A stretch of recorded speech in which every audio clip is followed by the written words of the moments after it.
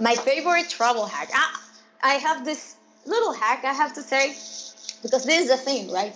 Since I travel so much and work on the go, at least I try to stay in nice places, right? Even if I know that I am going to be just 3 days at a place. And very likely, sometimes I won't stay much at the hotel, right? Because I need to go to a conference. I will need to end up working more there than at the hotel. But when I go back to the hotel and then in the morning, I want to have a nice view, I want to sleep well, comfortable, etc., right? So in order to choose a good place to stay, instead of trying to go and filter out and identify the ones that have the best rating or reviews in TripAdvisor, for example, I always double validate how it actually feels to stay there by going to Instagram. In Instagram, what I do is to look for the photos that have been taken at that place. You know that you can geolocate the photos, right? So I will look the photos that have been taken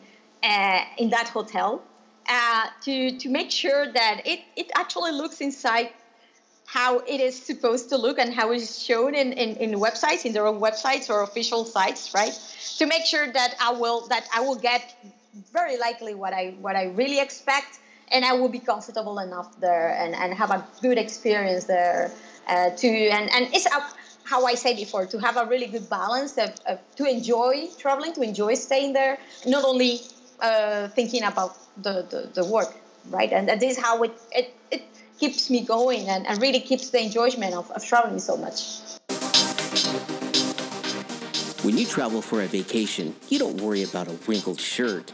But when you travel for business, being connected, being presentable, and not having dead batteries are true causes for concern. So get on board for some business travel hacks with your host, Brian Eisenberg.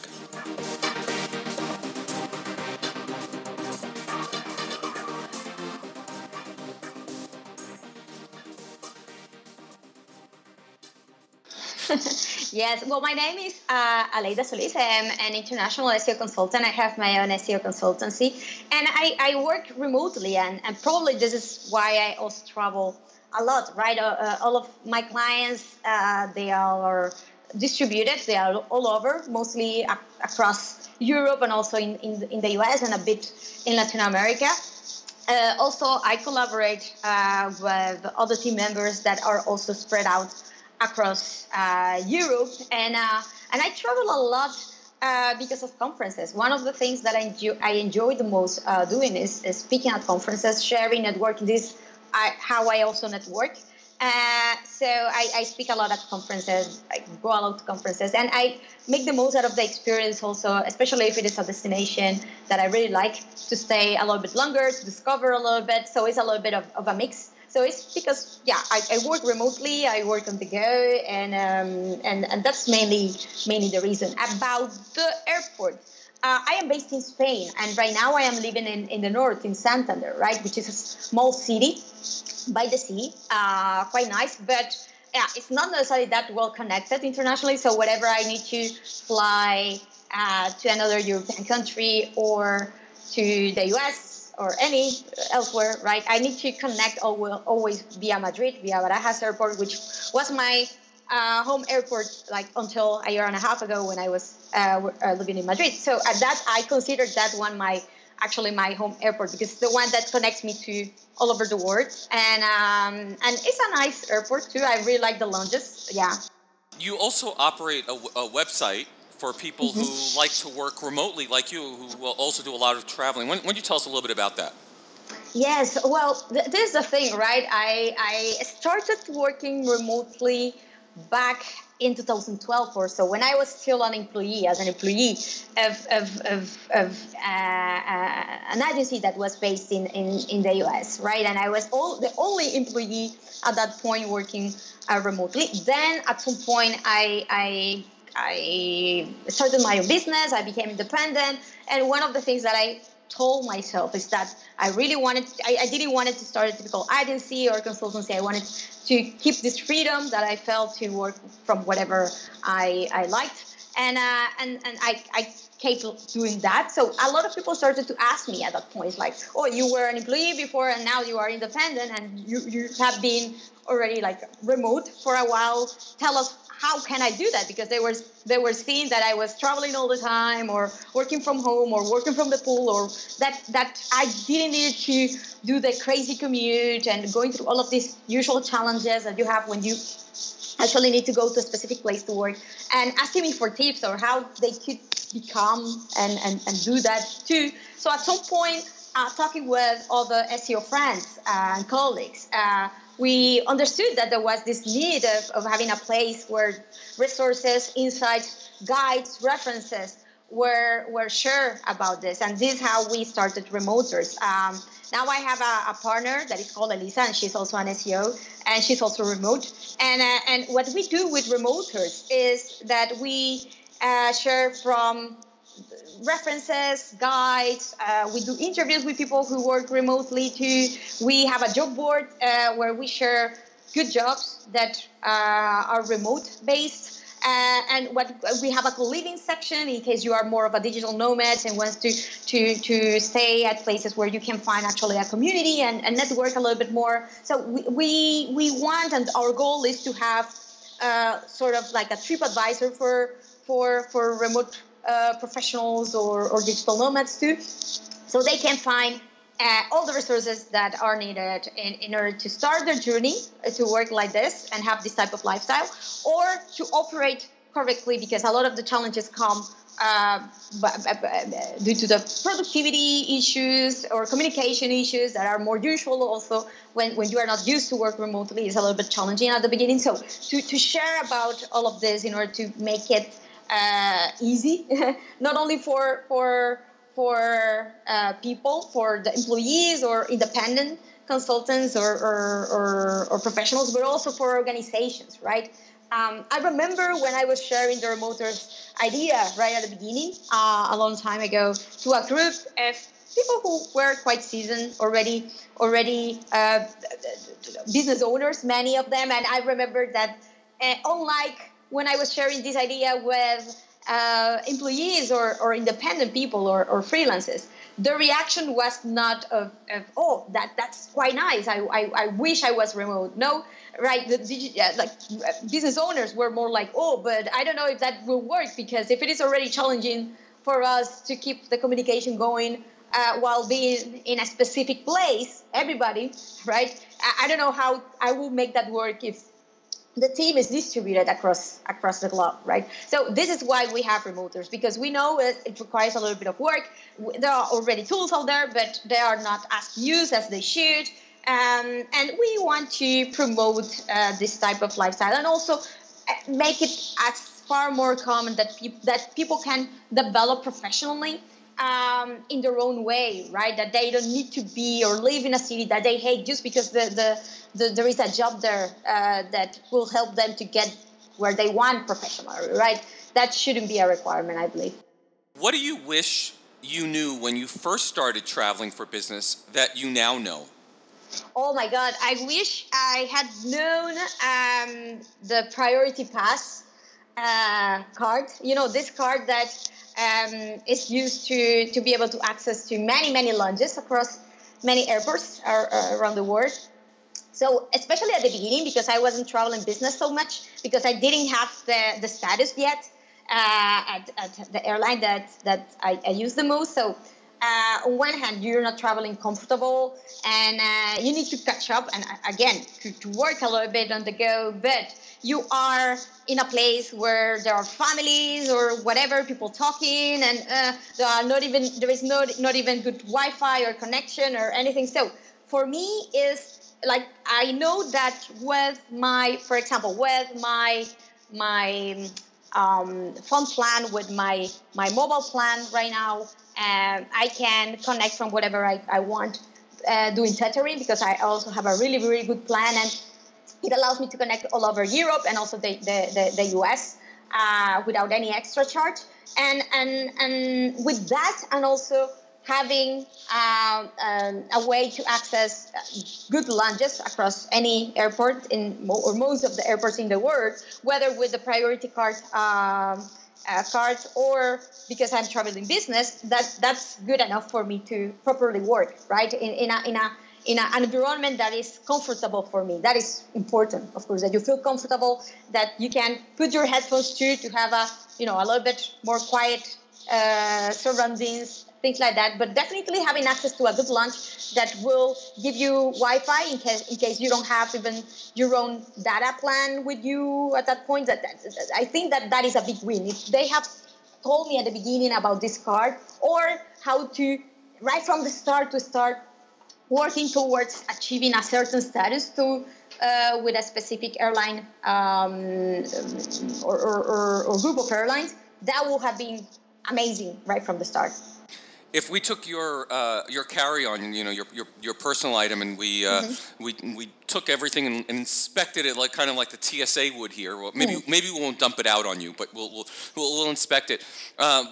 Will we find what kind of any gadgets in there? What are you carrying? Any snacks? What do you travel with? Well, usually, no. In my carry-on, actually, I will bring mostly my clothes and makeup and hair straightener, but mostly things like that. But then it's in my backpack because I bring my carry-on and then Kanken backpack that is also very good for the back. That also makes a really, really good difference. That and having the MacBook Pro that is also very, very light, the small one. And even sometimes I travel with my MacBook only, that is even light. It's not that powerful as the Pro, but it's very, very light in case I know that I need to walk a lot with the backpack.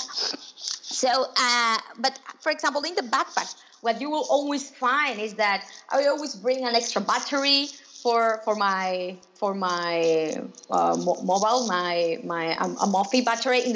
Before, when I had the previous iPhone, I had the case battery, but they don't do it anymore for the iPhone 10. So I have this extra battery nonetheless with me all the time, just in case, right? I will always bring the AirPods to be able to at any point, if I am like even in a train or waiting at the airport, whatever, to be able to watch Netflix. I always download series or movies in Netflix or Amazon Prime before going anywhere that has like a non-trivial amount of time where I know that I'll be at the airport or during the flight, right?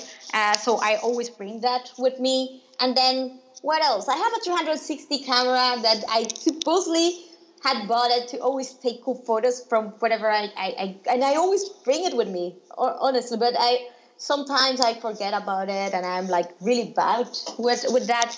Another thing that I have started to do recently is I have bought the Blinkist app access, and I also have downloaded many summaries of books, non-fiction books. So it's one of the goals that I had for this year for myself, to learn about a bunch of other things, not only SEO and marketing, but I don't know, from finance, economy, things like that. So I, for example, I can read 2-3 of these summaries of books. Very interesting instead of only watching movies or TVs too. So I try to have all what I need to entertain myself, or actually to work well, even if I am disconnected too. I try to, and I always think ahead, right? Like, what would I need to download in order to be able to have a productive flight or wait if I don't have connection, right? And I will try to download as much as possible and gather all the information that I need to finish a deck or do an audit and gather already the data that I needed to validate instead of having online, to have it on my computer, things like that, to keep the productivity going. In all your years of travel now, what is the best lesson that you've learned? The best lesson that I have learned, to never forget my passport. Potentially, that is like, I always bring my passport just in case. You know that around Europe, I can travel with my identity card.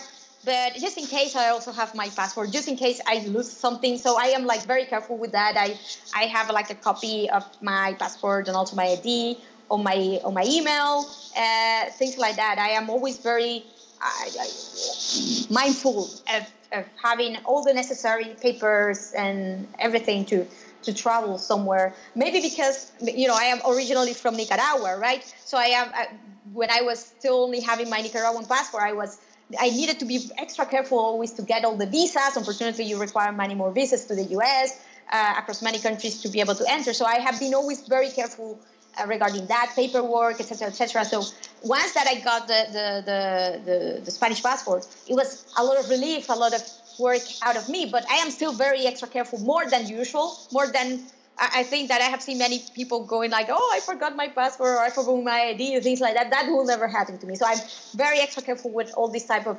paperwork, etc. that I need to do. Thank you for listening to Business Travel Hacks with your host, Brian Eisenberg. Catch us on the web at businesstravelhacks.com or at Business Travel Hacks on Facebook and Instagram.